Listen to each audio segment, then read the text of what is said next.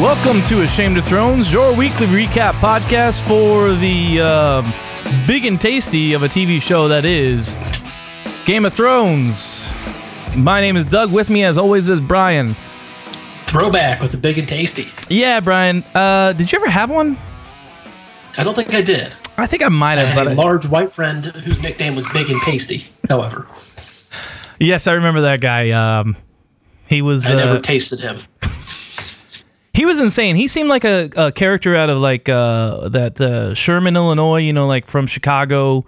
Just big, pale, ginger-headed white guy, glasses, nerdy type. I don't know. He just seemed like he was something out of a movie. I've never met anybody like him before. Weird dude. Yeah. But that's who you hang out with in college. The weirder, the better. Yeah, I think the only thing I remember about the Big and Tasty, the sandwich, was it had mayonnaise on it. Mayonnaise on a burger. I don't know.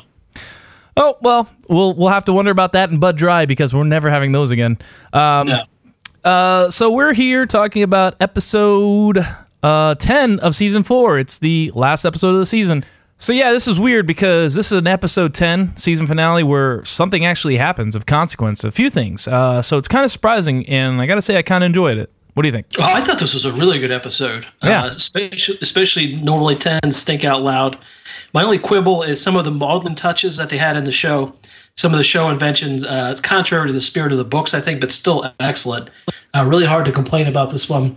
The only big complaint, and we'll talk about it in further detail when we get to it, is the mishandling of Tyrion killing his father. Yeah, I feel like I've got a bunch of rants to go on, and I want you to kind of keep me in check. All right. But that's the big one, I think. The title, of course, The Children, has a pretty good amount of significance that we're actually meeting the children of the Forest for the first time. And most of the storylines involve children of some kind or other. The whoever is adopting Arya for the time being is the fight between the Hound and Brienne, the hiding of the dragons, or putting away the bad children. So all of it is kind of, and obviously Tyrion killing his father. And ironically, this episode was actually aired on Father's Day in 2014. Oh yeah, I remember posting on Twitter something about Happy Father's Day, Tywin. It's good stuff. But when you think about it, aren't we all children? So doesn't that apply to everybody? Okay. It's the dumbest. Okay, go ahead. It's true though. But I do see these guys. Do you feel like they when they come up with the names for the episodes, they try to like make it work on like 10 different levels, and they sit on there with like an Excel spreadsheet or like a whiteboard, going, okay, check one. Children. Okay, Tyrion's a child talking to his dad. Do you feel like they do that? Because I feel like a lot of the episode titles are trying to be deep when they don't necessarily need to be. No, a lot of times they're just a line from the show, I think. But I thought this one was pretty. I thought this one was interesting. It wasn't overly an attempt to be overly clever, I don't think. Yeah, I don't think so either. I feel like they fit well. Yeah, it did fit well, but I think as a rule that they do that a lot. But who cares? I enjoyed this episode as well. Good ep. So let's jump right in.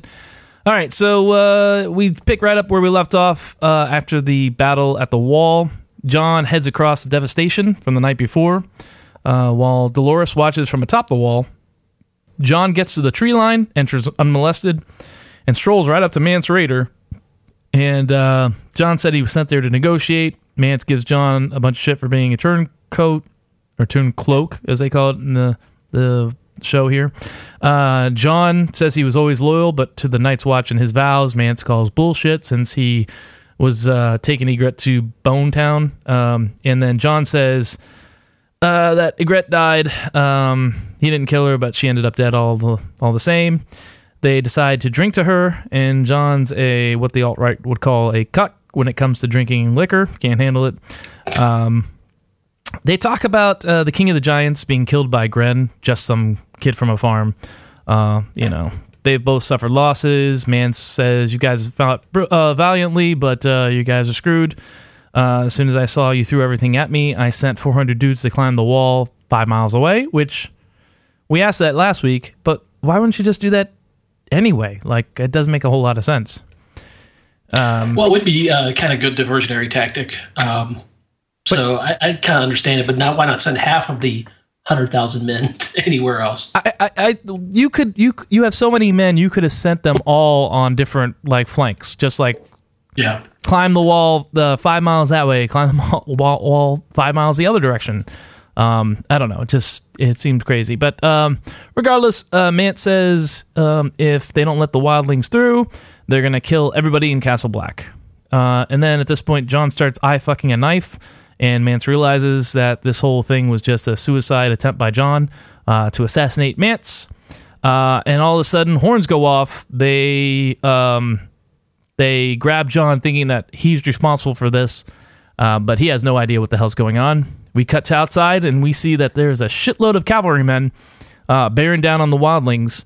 And, horses do what horses do best, and they go into the woods, which doesn't make a lot of sense either, but it's still a fucking cool shot. You get these just ranks upon ranks of guys on horses in the snow entering the woods, and then pulls back, and you see the opposite side, more horse guys coming in, and they basically just wreck everybody in the camp. And Mance orders his troops to stand down, even though I don't know how he can do that. There's 100,000 people, and he just tells like one guy next to him. It's not like they have walkie-talkies or some shit. 999,600. Yeah, so I don't even know. I doubt Stannis could call off his guys either that quick. But anyway, Stannis arrives, introduces himself, or Davos does, as the rightful king to the Seven Kingdoms, and the guy that just boofed their whole army. Mance surrenders, but he refuses to kneel. And there is some tension, but it dies quickly as Jon is there and gets recognized as a Night's Watch guy and son of Eddard Stark. And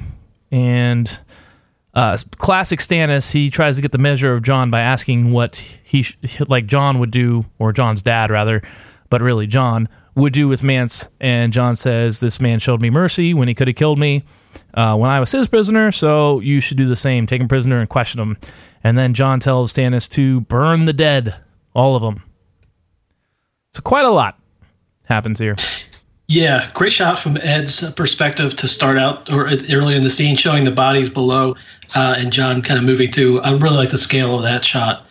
Also, incredible overhead of Stannis' army getting in there. I read online that he had approximately 3,000 people, 3,300 people or so, which would indicate, I think he told the Iron Bank that he had 4,000, which would indicate he did not hire any cell swords or anything. And at first I was taken back kind of by the size of Stannis' army, because I thought he was kind of down on his luck, but maybe I was conflating it with later in the show. Really great reveal of Stannis and Coach when they finally are in front of Mance Rayder. But how did all these people get through? Like, how did they get there? You would think there'd be some kind of scouts. I don't know. Yeah, in the book they land at Eastwatch by the Sea, I believe. Okay. Because in the book there are 3 Night's Watch towers that are currently being manned. In the show, right, they kind of don't even acknowledge the other 2. But yeah, basically there's Castle Black, which is somewhere in the middle, more towards the east, but somewhere in the middle. Then one on the west coast and one on the east coast. And the one on the east coast is where they landed and made their way overland to get to here. But I feel like they really downplayed this because in the book, Stannis, because of Melisandre's vision, but he also Coach Davos is prodding. He says that he's been trying to take the crown to save the kingdom when he needs to save the kingdom to get the crown. Essentially, basically, he needs to do something for the people. And this was him doing it, and he's stepping up and being the protector of the Night's Watch when the Night's Watch sent ravens to everybody asking for help, including the Lannisters, every house, and nobody sent anybody. And Stannis is the one guy who stepped up and is actually. I mean, we all know that situation that the wildlings are in trouble too, and they're just people trying to protect themselves. But perception-wise, Stannis is kind of being a hero here. I don't want to go on a Stannis rant about how the show mishandled him, but I feel like that could have been played up better. Yeah, absolutely. But then again, I think part of it was an ulterior motive where he thought he'd be able to recruit the Night's Watch people and then also the wildlings to fight it in his army as well. So it wasn't entirely altruistic, but I think it was largely altruistic. Yeah, it definitely was not all altruistic, but it might have just been a clever slogan but still, it doesn't really. I don't believe in altruism, but we can get into that later. I prefer not to. But yeah, overall, I even watching this, it would have been a reveal. Like, obviously, I knew who it was, but I couldn't make out those banners when the horse guys first came in there. So it was a great reveal. And if you're a casual watcher, you don't know what the banners are anyway. Yeah, you're like, what the fuck? The only quibble with this scene is it just shouldn't there be like at least we actually said the number 3,000, so there should still be like 30 Northerners to every one of Stannis's people. I don't understand the scale of it. I mean, and they got punked so quick. Stannis's people were just wrecking every single one of the Northerners.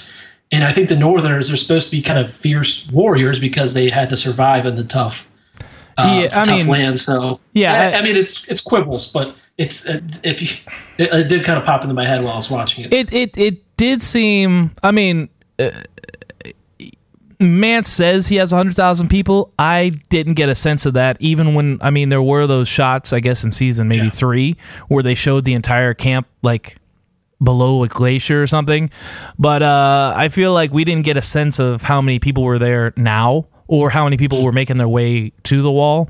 And I understand CGI budgetary concerns, but I agree. Yeah, 100,000 people, you would think. And once again, cavalry don't go into the woods. Not in ranks like that. You can't. There's trees in the woods, so you can't really run really fast on a horse or stay in formation. It doesn't make a lot of sense, but we don't want to pick this apart. Overall, it's a solid scene. I think that Mance as a whole, what do you think about him? I feel like, I go back and forth on him.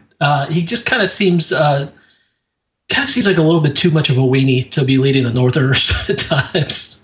But I do like his general disposition and, how he's, I was honest with you. Why weren't you honest with me? Kind of the back and forth. He does, even though he is kind of a weenie, he does seem to put principles ahead of everything. Yeah, I feel like he doesn't represent the Mance that's in the book, but he does a good job being regal. He did a great job in Rome as Julius Caesar. It's another guy from Rome, just like last week. The head of the Thenns was from Rome. Gotcha. No, he wasn't. But all right, go ahead. All right, so next we go to King's Landing. Qyburn, Pycelle, and Cersei are examining the half-dead mountain, who we assume has been poisoned by the Viper, although I don't know that the show does a good job of translating that, because the reason that he's known as the Red Viper, I think, is because of, or Oberyn is known as the Red Viper, as he's known for his use of poisons and knowledge of poisons. Pycelle thinks Gregor is dead and might as well let him go. Meanwhile, Qyburn thinks that he can save the mountain to Pycelle's disgust, and Pycelle kind of recounts how Qyburn was kicked out of the Order of the Maesters for being a super creep. Cersei gives Pycelle the boot and tells Qyburn to work his creepy magic on the mountain. And we have the scene kind of end with Cersei asking if the transition will weaken the mountain, to which Qyburn ominously says, "Oh no." Yeah, that was a great moment. Show invention, but fucking great. Absolutely awesome. So I wanted to ask you, what do you think Sir Gregor is? Because I always thought that he kind of died and was almost resurrected instead of just being like kept alive and kind of a vegetable. I don't know if that's just a dumb distinction, but I've always thought the former was the case. How do you envision? Wait, ask this again. I'm sorry. All right. So I always thought that Sir Gregor basically, nearly died or did die, and then Qyburn kind of brought him back from the dead, because we have a lot of resurrection going on in the show. Or in the story, we get Jon, we get what's the guy? Thoros of Myr bringing back what's his face. So there's a lot of reanimation, so I just assumed this was another resurrection instead of saving Gregor's life. Like, I feel like it's not even Gregor anymore, really. It's almost like a puppet or something, like a zombie. Yeah, I agree with you. I think he is a zombie, because I don't think we've gotten any signs of intelligence in the show. All we know is that he can follow orders to go smash. Yep. Gregor smash. I don't think he showed any signs of intelligence at all. But we even question this now. How is he being controlled? Like, does he have any autonomy at all? Like, or does he have a simpleton's understanding, kind of like Hodor, where he can understand simple tasks, but he's not going to be able to, like, do do complex ones. I don't know. He can't use tools. Yeah. No, I don't think we know. I mean, it seems like he is a mindless automaton who takes orders well and doesn't deviate from the orders, although who knows what's going to happen in the next couple of seasons. I think they could make that pretty interesting. Yeah, it's shrouded in mystery, probably intentionally, but I'm curious about that whole thing. So I think it's interesting. But yeah, they did show his... I only noticed it this second time watching through. They did show Sir Gregor's wounds, and they were kind of festering and larger, and I think there were some like boils and stuff on his skin. I didn't look that close. Yeah, I think they should have maybe highlighted that. I mean, that would have been a little gross, but this show's not above being gross. But yeah, it's definitely... Viper definitely poisoned him, so they both killed each other. It's just, the Viper died first. One had a creep. Yes. The other didn't have a creep. Yeah. Yeah. Okay. So next scene, we see Tywin is giving Cersei shit because Cersei doesn't want to marry Sir Loras. She keeps bitching about it again. Tywin says that since Jaime is a Kingsguard and Tyrion's about to die, their whole legacy rests on Cersei's shoulders, so she's got to do what's best for the family. She refuses still, and Tywin says he's not above dragging her into the sept against her will if necessary. And she says she refuses, and the whole reason is she doesn't want to lose another child. She doesn't want to have Tommen taken from her. And that's what'll happen. She'll go to Highgarden with Loras and have to leave Tommen behind, and he'll be used as a pawn between Tywin and Marge, both fighting for control over him, until he breaks. Which is interesting because that's exactly what ends up happening, but Cersei was part of breaking him. Yeah. So that's fun. That kind of like is foreshadowed here. And then, obviously Tywin's still not about it. Cersei then threatens to tell everybody the truth about her and Jaime. And Tywin acts like a stubborn child and refuses to accept the incest. And there's this weird thing where she's like, it kind of minimizes Tywin, or we get to see like some flaws in Tywin for the first time ever, just being willfully ignorant about this subject, refusing to believe it. And this is all show invention, of course. So that's how this scene plays out. I want to know what's the point besides just showing Tywin's vulnerability. I don't understand what this scene does. I don't know. But let me start by saying, first of all, I did enjoy her cutting him off and saying another one of your smug stories, because that's kind of like his entire persona. Yeah, about you winning or something like that. Yeah. But no, I don't know. And this, I think, was part of the botching of the murder of Tywin, where this would seem to kind of start to undercut his power, right, and also make somebody potentially think that he would have to turn around and potentially save Tyrion, because now Tyrion's the last hope to carry on the Lannister name and proper. We'll get into that debate later. Yeah, so I mean, I think that might have been the possible goal, but otherwise, I'm not entirely sure. I don't know what the point is. I don't know. Yeah, which is bad, considering that we know the show inside and out for the most part, and they're when we can't discern what the point of a scene is, it's obviously problematic. I mean, it shows, once again, the show does a bad job of, like, I guess if I had to, like, be generous, I would say it makes Cersei out to be more somebody who is not to be trifled with, but it does it at the expense of Tywin, which minimizes Tywin's just being an effective human being. Yeah. And I think I hate it when the show does that, when it gives one person a leg up by giving another character a leg down.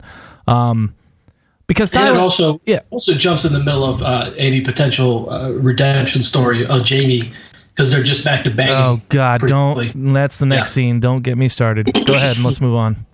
All right, so Cersei goes to see Jaime after this exchange with Tywin. Jaime starts by arguing with her over the fate of Tyrion. Cersei once again blames Tyrion for killing their mother. Preposterous. Cersei gives Jaime a weird ultimatum, then gives Jaime a real smoochie and tells Jaime that she's told Tywin no dice to the Loras wedding and she wants to stay in King's Landing and just bang him. What Jaime kind of says, well, what other people think, she says she doesn't care what other people think, or it doesn't matter. And then they have gross sex on the table. Well, I don't know if it was gross. All right. It might have been passionate. I forgot. You're from less civilized parts of the from the country. South, yeah. No, but I just wrote here, Cersei's getting a lot of screen time. I mean, this is 3 consecutive scenes in a row where she's on taking part. So they're playing her up. But I don't. So Jaime literally shoves his legacy aside, the unwritten legacy of the White Book that they made a big deal about, to bone his sister. And I hate to do it, but I'll keep it to a minimum. This is a Doug rant about Jaime again. Like, what are they doing? What's Jaime doing here besides waffling? Like, the story in the book, in the story, even in the show, has set Jaime up to be, go from, worst to first as far as like a villain to a hero. That's definitely what the book's doing, and it's doing that pretty consistently. Here, the show doesn't know what the fuck to do with Jaime. I mean, he saved Brienne from a bear. It gave her a sword, told her to go look for, Arya and Sansa. But here he's, then he rapes his sister. Obvious rape scene that we've talked about a couple episodes back. Mm-hmm. And here he just says, fuck, you know what? Fuck the Kingsguard and the sanctity of this office. I'm going to bone my sister. Yeah. Well, I guess that's what he's been angling for this entire time, right? I mean, that's definitely what he was doing, but like when he told his dad to go fuck off, it wasn't just because he wanted to stay in King's Landing and bone his sister. It was because he was finally started to take his vows and his honor seriously. Yeah. Yeah, I don't know. Yeah, but weird meandering, and it's, of course, show invention, so maybe there isn't a point to it other than they thought this scene might be cool. I guess that's not the case. All right. Fair enough. No, definitely not the case. All right, so Danny, we're in Marine. Danny's hearing petitions. One guy's a former slave tutor who says his life sucks since he's been freed. That says he lost all purpose in life. Now that he isn't someone's property, which is kind of retarded.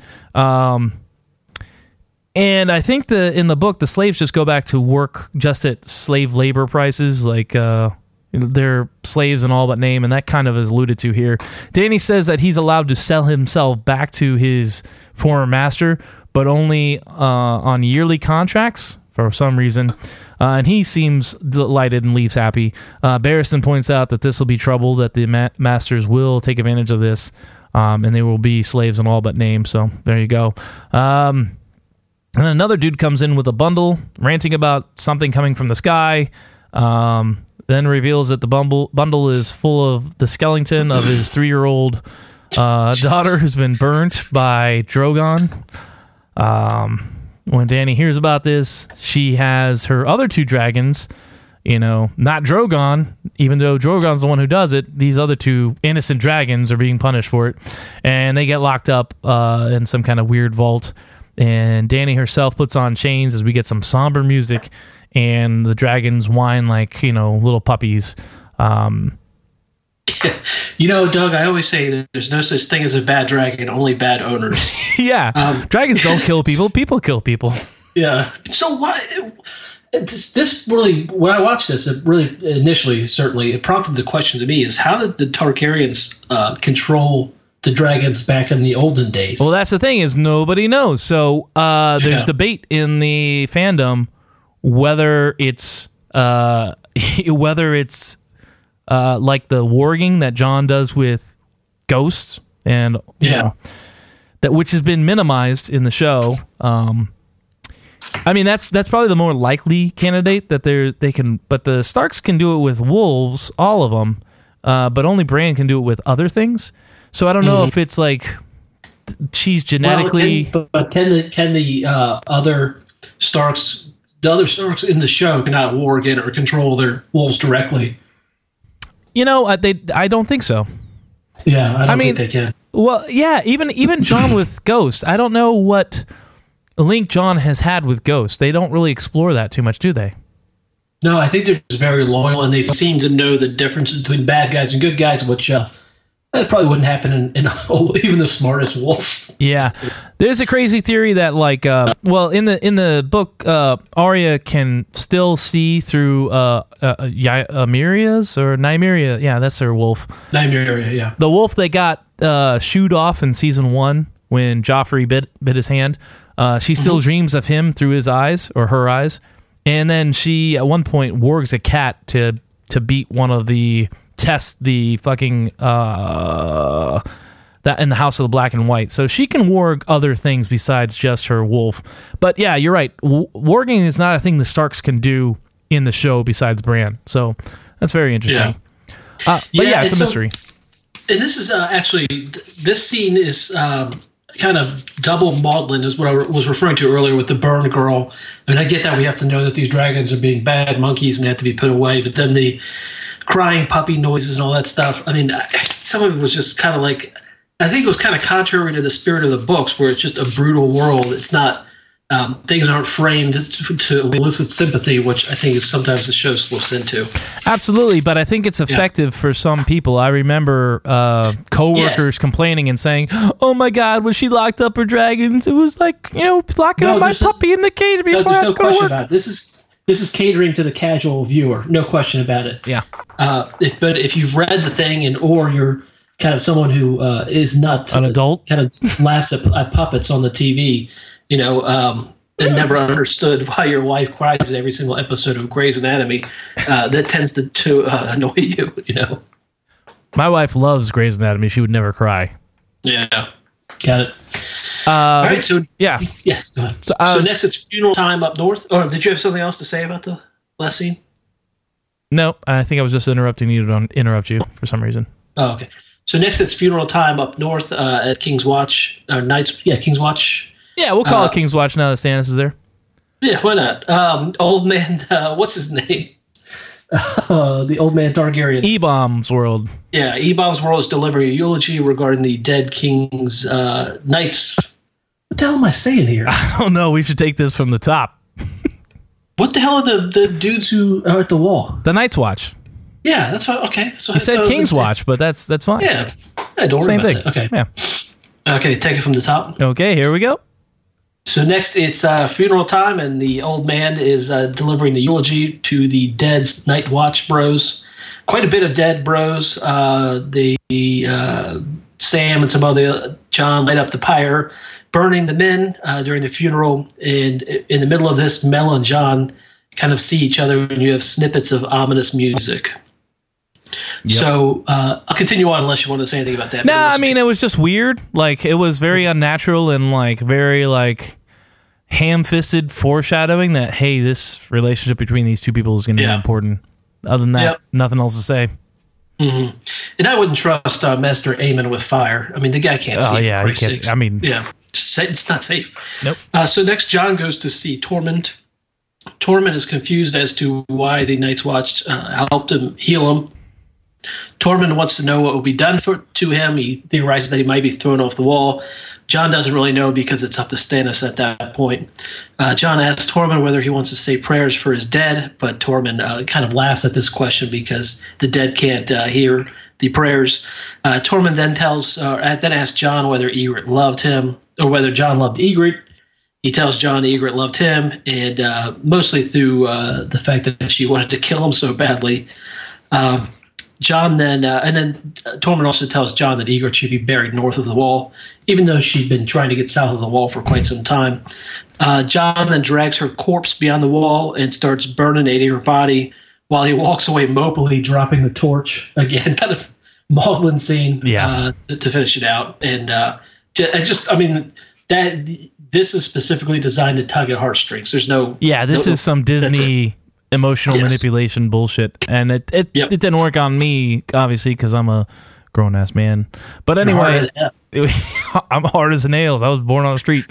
Anyway, I did like Tormund's duality here. Kind of, it seemed, I don't know if it was intentional or not, but he's just like, you say some words. You don't say prayers over a dead body, fucking pussy. Anyway, could you take her up north because that's where her body really belongs? No, we really put that together. No, I noticed that immediately. I was like, wow, he seems to be downplaying how sentimental the Southerners are about saying words over the dead bodies. No, the dead can't hear you, but somehow the dead do appreciate being buried in one plot of dirt 50 yards away from another plot of dirt. Fuck them. Yeah, that is preposterous. Yep. No question. Okay, so moving on. There's not much to say here. I think that wraps up the North before we move on.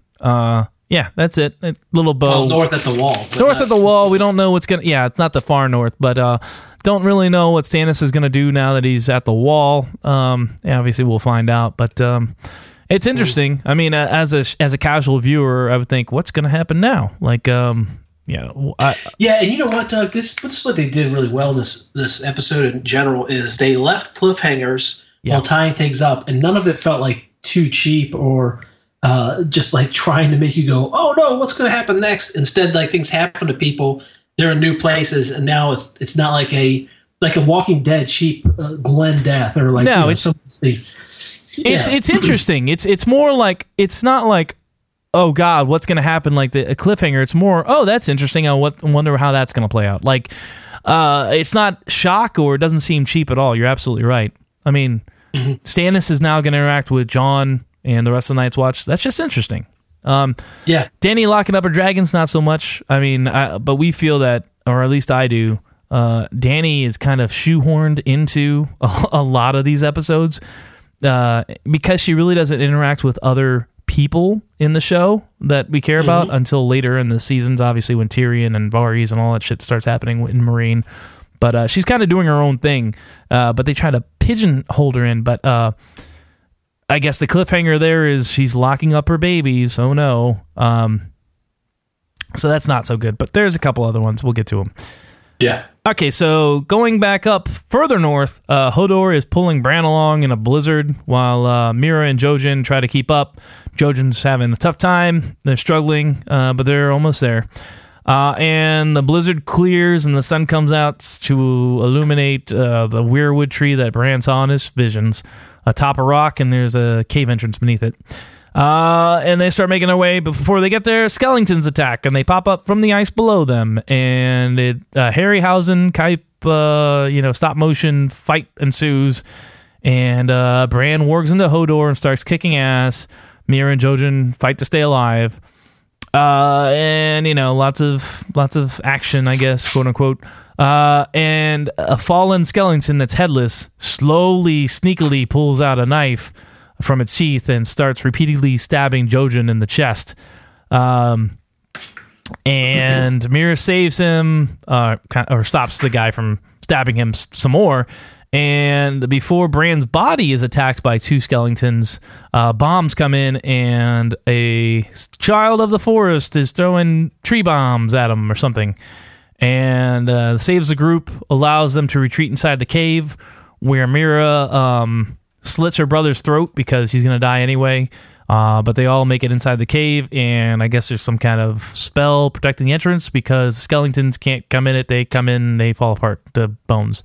And then the child of the forest, who's a lot less sexy than the new child of the forest, I gotta say, invites them in and introduces them to the three-eyed raven, who turns out to be an old dude stuck in some roots. He says he's been watching all of them their whole lives since they were born, which is real creepy. And Bran says, you gonna help me walk again? He's like, nope, but you will fly. So...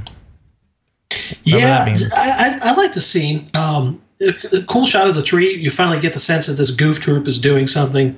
Them kind of plodding up to the tree and then the sudden attack, I thought was really jarring, surprisingly intense. I did not expect it when it happened. I thought it was badass. But I did wonder, where were these tree rats in the beginning of the fight? I don't know how they wouldn't have known, especially because the three-eyed raven that's in the tree should know everything, does know everything. Yeah, that's the problem with dealing with a psychic. You're always like, well, how you knew I was coming? Like, how'd you know? How'd you not know? Why doesn't Miss Cleo call me? Exactly. But then again, I wasn't too sad to see Jojen bite it. He was kind of a snooze. But the one thing that was odd, I thought, is the change in pace of the whites. Because I think in every scene that we've seen with whites involved, they're kind of slow moving and not really aggressive. Suddenly in here, it's like 28 days later where they're crazy fast. Yeah, I agree with you 100%. I don't. This felt weird. Like, I understand that it would make sense that they're skeletons because they've been in the ground for way too long. And I'm saying skeleton. Yeah, that's what I'm hearing. Yep. But it makes sense because the bodies have probably been there for a long, long time, and all their flesh is probably gone instead of having died recently. But I feel like you're right. The motion was just weird. It was really fast, and it felt like stop motion, even though I know it wasn't. It had to have been CGI. It had to have been computers. It wasn't like somebody... No, it was actually like dudes in green suits. Yeah, well, that's CGI with mocap. Yeah, oh no, they mocapped it, yeah. Mocap, yep. But it just seemed herky-jerky. You're right, the physics seemed off. They seemed to be running fast as fuck. It's and actually, the guy who, the special effects guy who did this, or might have been the director, his inspiration for this scene was the Jason and the Argonauts or whatever. Yeah, thing Ray Harryhausen. Yeah, so he did it and kind of copied it, but I thought it was out of line compared to our initial impressions of Skellington. So, I would agree. It just seemed like a weird break. I would say that, but I did think it was a really cool scene and jarring and interesting, and so I kind of liked it nonetheless. I liked it too. I think the most jarring thing to me was the bombs, the Children of the Forest grenades. Yeah, acorn nades. Yeah, whatever. I don't know. I get up. Yeah. But let's talk about Jojen dying. So in the books, they all make it inside alive and everything's fine. But Jojen is kind of not around, or Bran hasn't seen him in a while. And the Children of the Forest just keep bringing him some kind of paste. They say it's acorn paste, but it looks like blood. And it's hinted at that Bran might be slowly eating Jojen. And it's like a weird human sacrifice in order to unlock his, third eye. So Jojen is technically still alive in the books. So it's weird. Obviously, the show just isn't going to explore that at all. And there's another... Yeah, there are no albinos nearby to eat. What the fuck? Well, I don't know. And that's the thing. It all goes to this thing where we don't know if Bloodraven, a.k.a. the three-eyed crow / three-eyed raven, is a good guy or a bad guy, or more likely just gray. We don't know what his intentions are, because he was a pretty sinister character when he was part of the story 100 years earlier. So yeah, gotcha. So next we go to Pod and Brienne, and they're apparently sleeping in moors somewhere in the north, not entirely sure where. Actually, we do know they're somewhere around 10 miles from the Bloody Gate. Brienne goes to look for the horses because apparently Pod did not lock them up well enough. And surprise of surprises, finds Arya water dancing in the Hound, who's apparently pooping. Brienne asks for directions to the Bloody Gate, is told it's 10 miles away. Brienne and Arya kind of bond for a moment over their swords and how they're women fighters and how their fathers didn't want them to fight. The Hound then emerges, and Pod recognizes him. And at this point, Brienne realizes it's Arya Stark. It describes her vow to protect Cat and her family, which she failed because... she was taking Jaime to the Lannister. Hound begins questioning her loyalty by realizing that she has a Lannister sword. And so Arya tells Brienne to scamper. She's not interested. The Bloody Gate's 10 miles that way. Hound says no dice and runs over there runs down how there's no safety out in the world based on all the things that have happened. And Brienne, which apparently doesn't recognize or hadn't thought through, and if Brienne doesn't know the score, apparently at this time, then she's the wrong person to be looking after Arya. Then a epic, brutal sword fight begins. Brienne is getting the best of the Hound, but shows him mercy by saying, "I don't want to kill you, sir." At that point, the Hound bounces back, and it's just some brutal hand-to-hand combat, sword or punches in the face of the rocks, and so on and so forth. Again, difficult to describe physical combat. But Brienne eventually does prevail, mostly by beating the Hound in the face with a rock. But at the same time, Arya has scampered away. Pod lost track of her. Arya's hidden, and he emerges to find the Hound beaten down. The Hound encourages Arya to go find Brienne for help, but Arya stubbornly refuses. Then asks if she remembers where the heart is, and asks her to go ahead and kill him. Apparently it's an opportunity for her to cross a name off her list. When she refuses, he attempts to taunt her into killing him, brings up the butcher's boy and how he should have raped her sister. And so at this point, Arya just watches him kind of die for a little while and then takes his money, leaving him begging for his life. And so That's kind of the scene. So let me ask you this, Doug. Mm-hmm. Did you think her leaving him, that was an act of cruelty, right? Oh, yeah. This is an act of hatred. Like, she's definitely conflicted, and she kind of got to do both things. And by what I mean is she got to show him mercy by not killing him, and also she does kill him by doing nothing, or you know what I mean, or letting him die slowly. Because I feel like she's conflicted, because there's definitely some mutual respect there. I mean, he was on her list. He's probably one of the oldest ones, but they have kind of been a team. Like, and she has cared for him. There was that sympathetic moment where she cleaned out his wound after him telling her how his brother fucking viciously abused him as a child, burning his face, getting him, to that situation. So there's definitely conflict there, but yes, ultimately this was an act of cruelty. For certain. Well, I think even though his goal is to ransom her off to her family member, I think he has been protecting her. Okay, so I want to get into all that. So this is show invention. We don't see the Hound and Brienne face off. That just doesn't happen. I think the Hound, it's another fight, or he gets wounded in some other way. I think with I can't remember. Who cares? But I did like this because Arya and Brienne kind of get along in a friendly way until the Hound comes in and ruins it, and she realizes that, Brienne it's called into question Brienne's loyalties. She does have a Lannister sword, big gold lion's head on the pommel. I thought that was great. Yeah. I thought the fight was amazing. You didn't mention the cunt kick, or new word we learned, minge. So Brienne punches the Hound in the balls. It's actually referred to as the sea punt. The sea punt? Oh, cunt punt. That's what it is. Yeah. We can say that. It's a adult podcast. Yeah. But great stuff. I will say I enjoyed the shit out of this scene, and it was all show invention. So bravo D&D. I give you shit, but this was a great show. To be honest, the brutality of it was a little over the top for my taste, but I realize that's my taste alone. I don't know. I mean, it seemed like people are trying to kill each other. Like, I don't see how it can get any more brutal than that. Like, if people lose their swords and they're trying to kill each other, they're going to kill each other with rocks like cavemen. It seems completely in-world, and it seems fine. Oh, it does. Absolutely. No question. It's just my delicate sensibilities. Oh, Jesus. Dude, Claire. But yeah, I did like this. The Hound is definitely showing like care of Arya, and it's true. Like, he's being honest there. I feel like he's being 100% honest. And where is Brienne gonna take Arya? She hadn't even thought this out. Like, she's just like, oh, I've got to find her and protect her, and then go where? You're just gonna protect her for the rest of her life as you guys scamper about? What? Yeah, and the whole Brienne path in the book is so much different. I mean, it's impossible to even start getting into. She doesn't have a plan. He's absolutely right. They're all screwed, and she doesn't have any idea as to how screwed everyone is. So, I don't even know what is the Hound's plan at this point.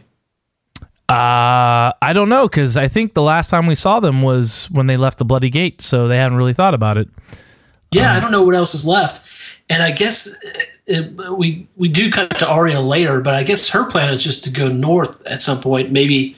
I guess to see Jon Snow. I don't. Well, that's what she says at the end of the episode. She when she gets on the boat. Spoiler alert. She's gonna get on a boat later, but she says, "Take me up north to the wall," and the guy's like, "Nope." I thought she said up north. I didn't recall her saying. I think it was. I don't know. It might have been implied. I don't know. You're absolutely right. I have no idea. Mm-hmm. But yeah, I think my biggest problem is not the divergence. With what Brienne does with the show, I just don't like how Brienne's character in the show is so much different than in the book. In the book, she's like almost like a child. She's a very skilled swordsman and fighter. She just is kind of naive to the point of almost being childlike. And it's that naivete. I think she is naive in this show. No, she's too capable in everything. She's very confident. Like the Brienne in the book is very insecure about everything except for fighting, and I feel like she just shits all over Pod in this situation, and Pod's inept just to have a whatever manufactured relationship between the two. Yeah. But they're almost of a level in the book. You know what I mean? Like Pod is a child and she's like a child. Gotcha. So it's not as endearing, but still, this is good shit. I enjoyed it. Yeah. Okay, let me just take a sip here because we're going to get into the next scene, which is epic. Okay, so Tyrion is, I guess, chilling, sleeping in his cell, and is disturbed by somebody entering the door. So, and he's like, just get it over with. So was he afraid that, I got to stop here. Was he afraid that somebody was going to kill him because he's already scheduled for execution? I don't know. Maybe I don't think there's any sense of time down where he is because it's dark a lot. So maybe he thought he was just going to be taken. Now it's time for execution, maybe? Yeah. Okay. Yeah, that's not kind of what I thought. I guess so. Anyway, it's Jaime, and Jaime's there to help him, and he says he's got a boat waiting in the harbor, and Varys is helping him out as well, so Tyrion's got more friends. So even though Varys sold him out on the stand, he's still Tyrion's good buddy. So he leads Tyrion down a series of tunnels with some, exciting escape music. Tells Tyrion to leave out a specific door and knock several times or something. Varys will be waiting. And then he says farewell. They say, love you, whatever. And then Jaime runs off, which hold here for a Jaime rant. But then we go on after Jaime leaves. Tyrion, for some reason, just decides to take a detour. He ends up in the Tower of the Hand in his old chambers, now Tywin's. And he finds Shae asleep on the bed. She wakes when she hears somebody enter the room calling for her lion. And that's not Tyrion. So she notices that it is Tyrion and not Tywin, and leaps for a knife. But Tyrion is quick, jumps on her, and there is a brief struggle before Tyrion gets the upper hand and strangles Shae to death with a necklace. And he also, after that's done, apologizes to her corpse. Then he grabs a... So actually, let's stop here. Because, there's a lot to unpack here. So, first of all, I do think it's interesting Varys is helping. I wonder if he's kind of been in the background the whole time, because he would have to testify to keep up appearances, obviously, before the court. Absolutely. So I would think that if he is involved in this, then this has probably been his intention from the get-go, even though maybe Jaime fortuitously jumped in or was interested in helping. But I kind of think, especially based on the later episodes where Varys talks about how Tyrion's the only one who can save the world or whatever the hell, this was kind of in the works from the beginning. And in the book, both these characters, or all these characters, are just so much more capable. In the book, Varys moonlights in costume as a different person who's a jailer in the black cells. So he's playing a long con. I can't state that enough. Varys is pretending to be a jailer, like a minimum wage guard in the jail cells, just in case something like this happens. Yeah, he's been doing it for years. Yeah, and then the tunnels that we see, apparently these tunnels have been here the whole time, is my understanding. It's back when the Red Keep was built, and Varys is the one who knows all of these tunnels, and that's how he's known these things, where people have had conversations that they had no idea how Varys would find out or have the information. And this is the explanation for it, even though I don't know that. Yeah, and it doesn't show Varys of being in the know. He's just a bumbling idiot, which is fucking character assassination, in my opinion. So let's get right into it. So, so I still want to. I still have what Shae's reaction. So I want to back up even before then. I want to talk about Jaime. Okay, yeah, go ahead. Okay, so Jaime frees Tyrion like it is in the book, but things go sour in the book to so much. I just can't overstate this enough. Jaime is trying to be a better person, so he comes clean with Tyrion as he's helping him escape. He's like, "Listen, I got to tell you the truth about something. That girl that you married and fell in love with, that dad made you rape." Yes. And made me. It was a lie. She wasn't a whore. She was actually a girl who actually loved you. And Tywin just had me make up the whole thing and go along with it and lie to you and say she was a prostitute. So for those of you who don't remember, we get this story, and I think season 1, he tells it to Shae. that he like actually had a girlfriend. He met her. They had a torrid affair, and he got married at the age of 13. And then his dad found out about it, and had his entire barracks, like 50 dudes, have sex with this woman, saying she was a prostitute, and then made Tyrion have sex with her as well. It's some next level fucked up bullshit. But they told this story in the show. And yes, they did. Yeah. And they alluded to it several times. Yes. Yeah, but in the book, Jaime tells him here and now, and Jaime says that it was a lie. Dad was just being an asshole, and Tyrion, this is too much for Tyrion to deal with. Shae was just a shadow of this love that he had for this girl in the book. In the show, he's actually in love with her as a person. But this pisses Tyrion off to no end. He says, "We are done. If I see you again, I'm going to kill you, Jaime." So that's how they end in the book. Tyrion wants to fucking kill his brother. So we get none of that. It's more like, in the show, it's all, okay, see you, bro. See ya. So that's a little bit of a fucking fuck you. But this hatred for not only Jaime, for his father, is what compels him to take this detour into the Hand's Chamber, finding out that his dad lied about his former wife being a whore, and the horrible things. So that shows the motive. There's more motivation for Tyrion to make this move. Yeah, there is any motivation, because there was no reason, I thought, for him to go up to the chamber. I mean, was he going to yell at his dad? I mean, what was he going to do? Yeah, I don't know. What was the original plan? You're absolutely right. What was the original plan? Why did he go in there? Like, if Shae wasn't in there, if his dad was in there, was he going to kill his dad anyway? I don't know. He didn't have a weapon or anything. I didn't know that he had a way to do it. So yeah, they butchered this, and it completely removed the motivation behind the scene. Yeah, and then Varys was the one who told him how to get there. Varys is like, "Oh, you want to go to the Tower of the Hand? Oh, I don't think that's a good idea. But if you were going to go, it's up this level about 120 feet, and then you take a turn or two rights, and then you go." So Varys basically told him exactly how to navigate these underground secret tunnels in order to get to his father, as if Varys wanted Tyrion to kill his dad, which once again, that shows Varys as being capable, and here in the show, he's just a bumbling idiot waiting at a fucking door. Ooh. Yeah, so I mean, it removes this whole layer of motivation, the whole layer of screwed upness. And I read online that D&D wrote this episode, and they thought that the viewer would not be able to comprehend what was going on, which is preposterous, because they spent 4 or 5 minutes with Tyrion telling a story about smashing beetles last week. They could have absolutely had enough backstory in a moment or two of dialogue to actually would have provide. This is like. Plus, all it would have taken was they've already told the initial story about Tyrion's first wife. They just had to remind us of that. Yes, you remember your story about your wife Tysha. She actually loved you.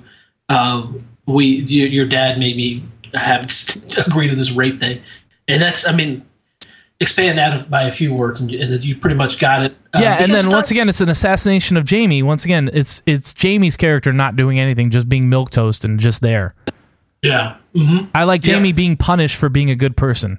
That's ultimately that's so powerful. Being a good person gets you punished, but you still do it anyway. It's so beautiful, and it's so much more powerful than this. I hate it. Yeah, and so then the other thing is Shae being present. I don't think we knew what Shae's motivation was, but I think that her being in Tywin's bed seals the deal that she's just there to be comfortable. She's a gold digger. I'm interpreted in the show as she just hated Tyrion that much. She just felt so betrayed by him that she wanted to almost hurt him. Yeah, so I mean, I guess her use of the term "my lion," it's such a betrayal to Tyrion. It's hard for me to not think that she was out just to be comfortable the entire time.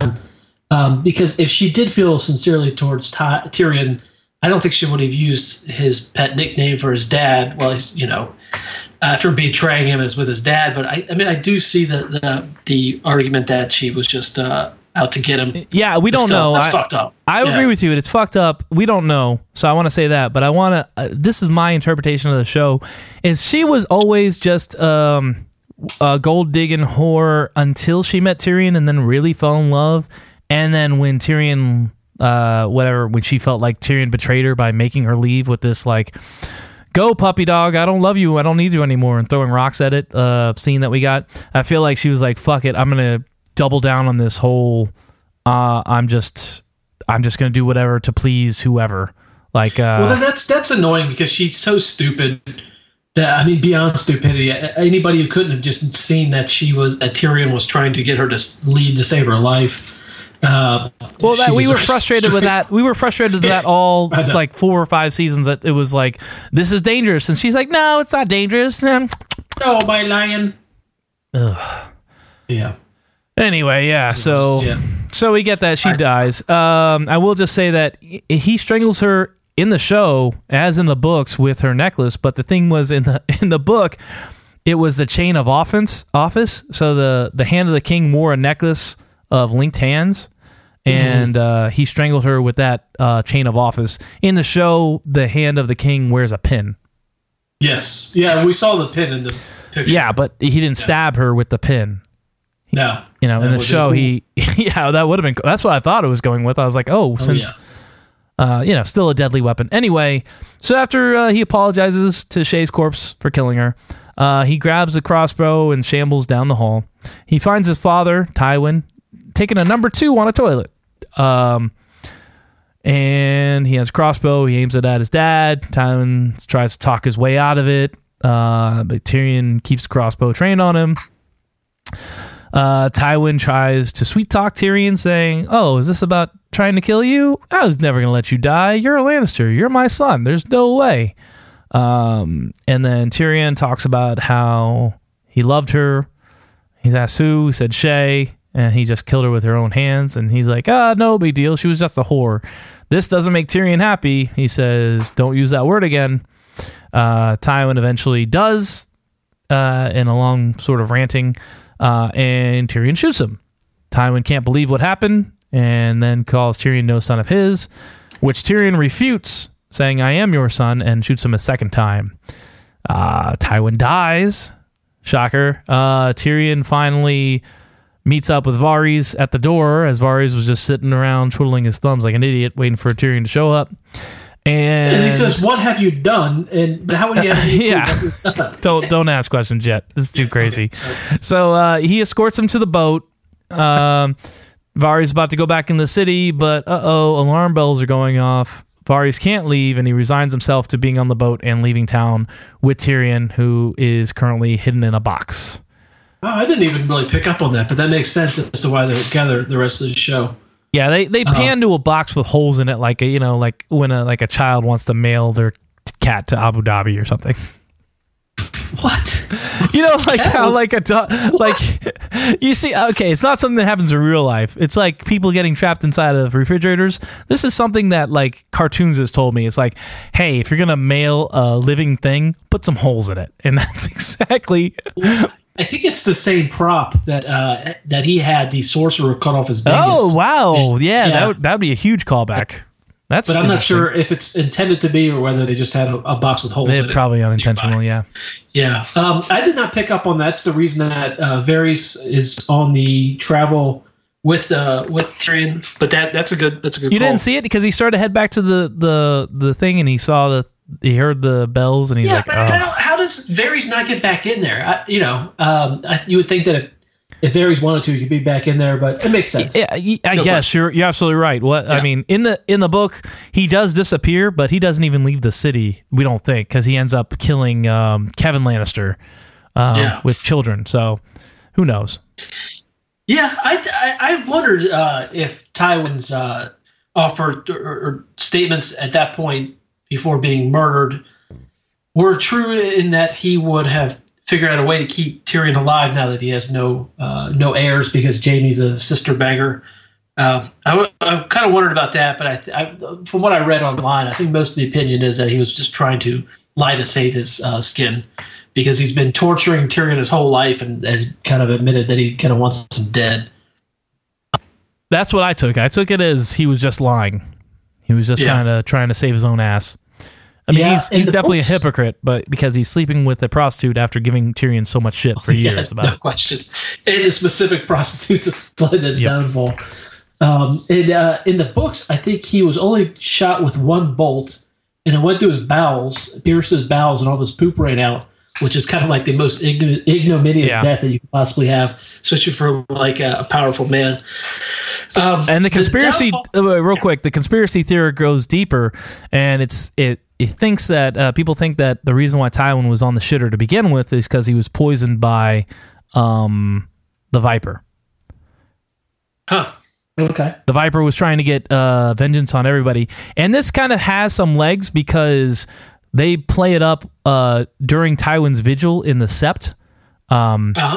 His body really smells; it really stinks, and it's commented by like 10 different people. So these people have been around dead bodies. Joffrey just died before, and they didn't comment on the smell and the putrid nature of the body.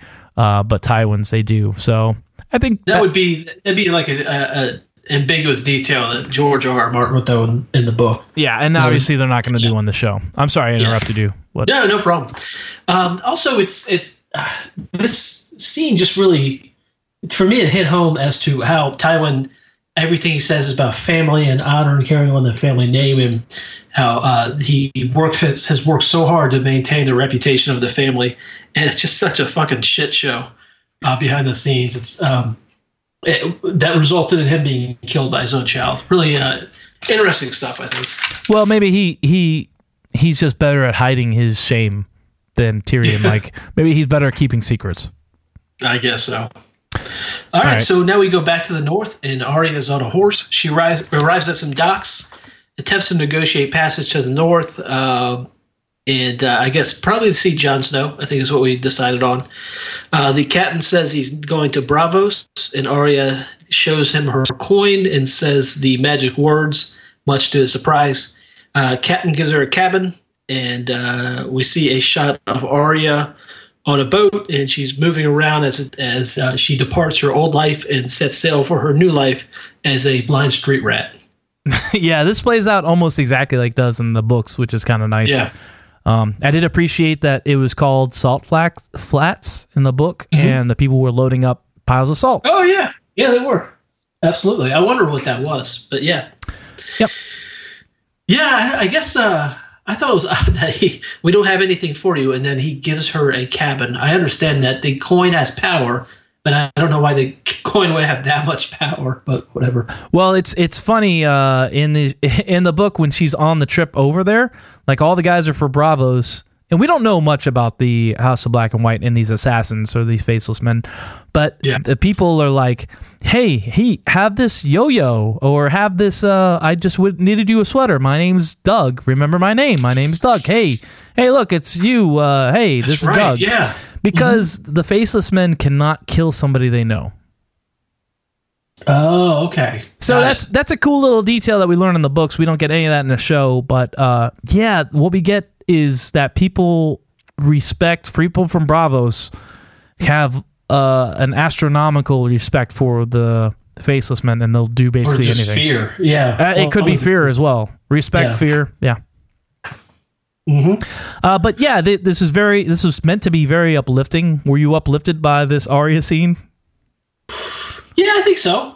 Yeah, I think I was emotionally drained after this episode. Yeah, because so much happened. This is a really good one, Doug. I mean, I think this is a top fiver for me. This is a very good episode, but I feel like it's book 3, and book 3 had so many payoffs. It had 2 and most of book 3 of all these storylines, and they just all paid off at the same time. Yeah, it was some great stuff. And the show did a good job. So, bravo to the show. All right, so let's give it our ratings. I'm going to give it a 4. I can't give it a 4.5. I'm sorry. I think I'm with you. I think it's a 4 for me. It's not a top 3, but it might be a top 5, definitely top 10. So on the bell curve for that, that's got to be a 4, I think. Definitely not a big and tasty? No, not a Big and Tasty. Probably, what have I made recently that was good? A Buford? Big Buford? Yeah, that's precisely it. Big Buford with the $2 shrimp and fries and whatever the hell else they throw in the goddamn box. God, do they have shrimp at Checkers? Oh, I'm sure they do. It's disgusting. For real though, have you ever been to a Long John Silver's? Don't ever go. But I went like 6 years ago, and I got a platter, and you couldn't tell. Like it was like you couldn't tell the fried fish from the fried chicken from the fried. Yeah. Ugh, it's awful. I've only been to the drive-thru once, and I didn't want the food. And a couple of friends of ours. Well, one's a friend, the other one we know. Just kidding, creepy. He actually enjoyed. He was excited about it, but this was 20 years ago. No way. Creepy was a fan of Long John Silver's? Yes, he and the other guy, actually Jermaine, him and Jermaine were excited to go to Long John Silver's back in roughly 2000. And I did not get food from there. Yeah, it's probably a smart move. I don't like fish, though. To be honest, I don't really like fish. Oh, what do you eat on Good Friday? Hamburger sandwiches. Yeah, it's probably a good move. All right, guys. This was episode 52, so that is 1 year worth of podcasts. We'll be celebrating our 1 year anniversary next week. Exciting. Has it felt like a year? Boy, yeah. You're playing fast and loose with the word worth. Yes, it actually seems much longer. It does seem like we've been doing this shit forever. Thank you, listener. Thank you, Mom. Thank you, Brian's mom, for listening. You guys make this all worth it. And I guess we'll be back with one of the worst seasons ever, season 5, next week. Get excited, Brian. Are you excited? Do you remember Dorne? Could I be any more excited? That's my Chandler. Yeah. All right, we got to go. Pretty good. All right. We'll see you guys next week, and take care. I guess. Brian, say goodbye. Save me. Just cut it off, you idiot. Fuck you.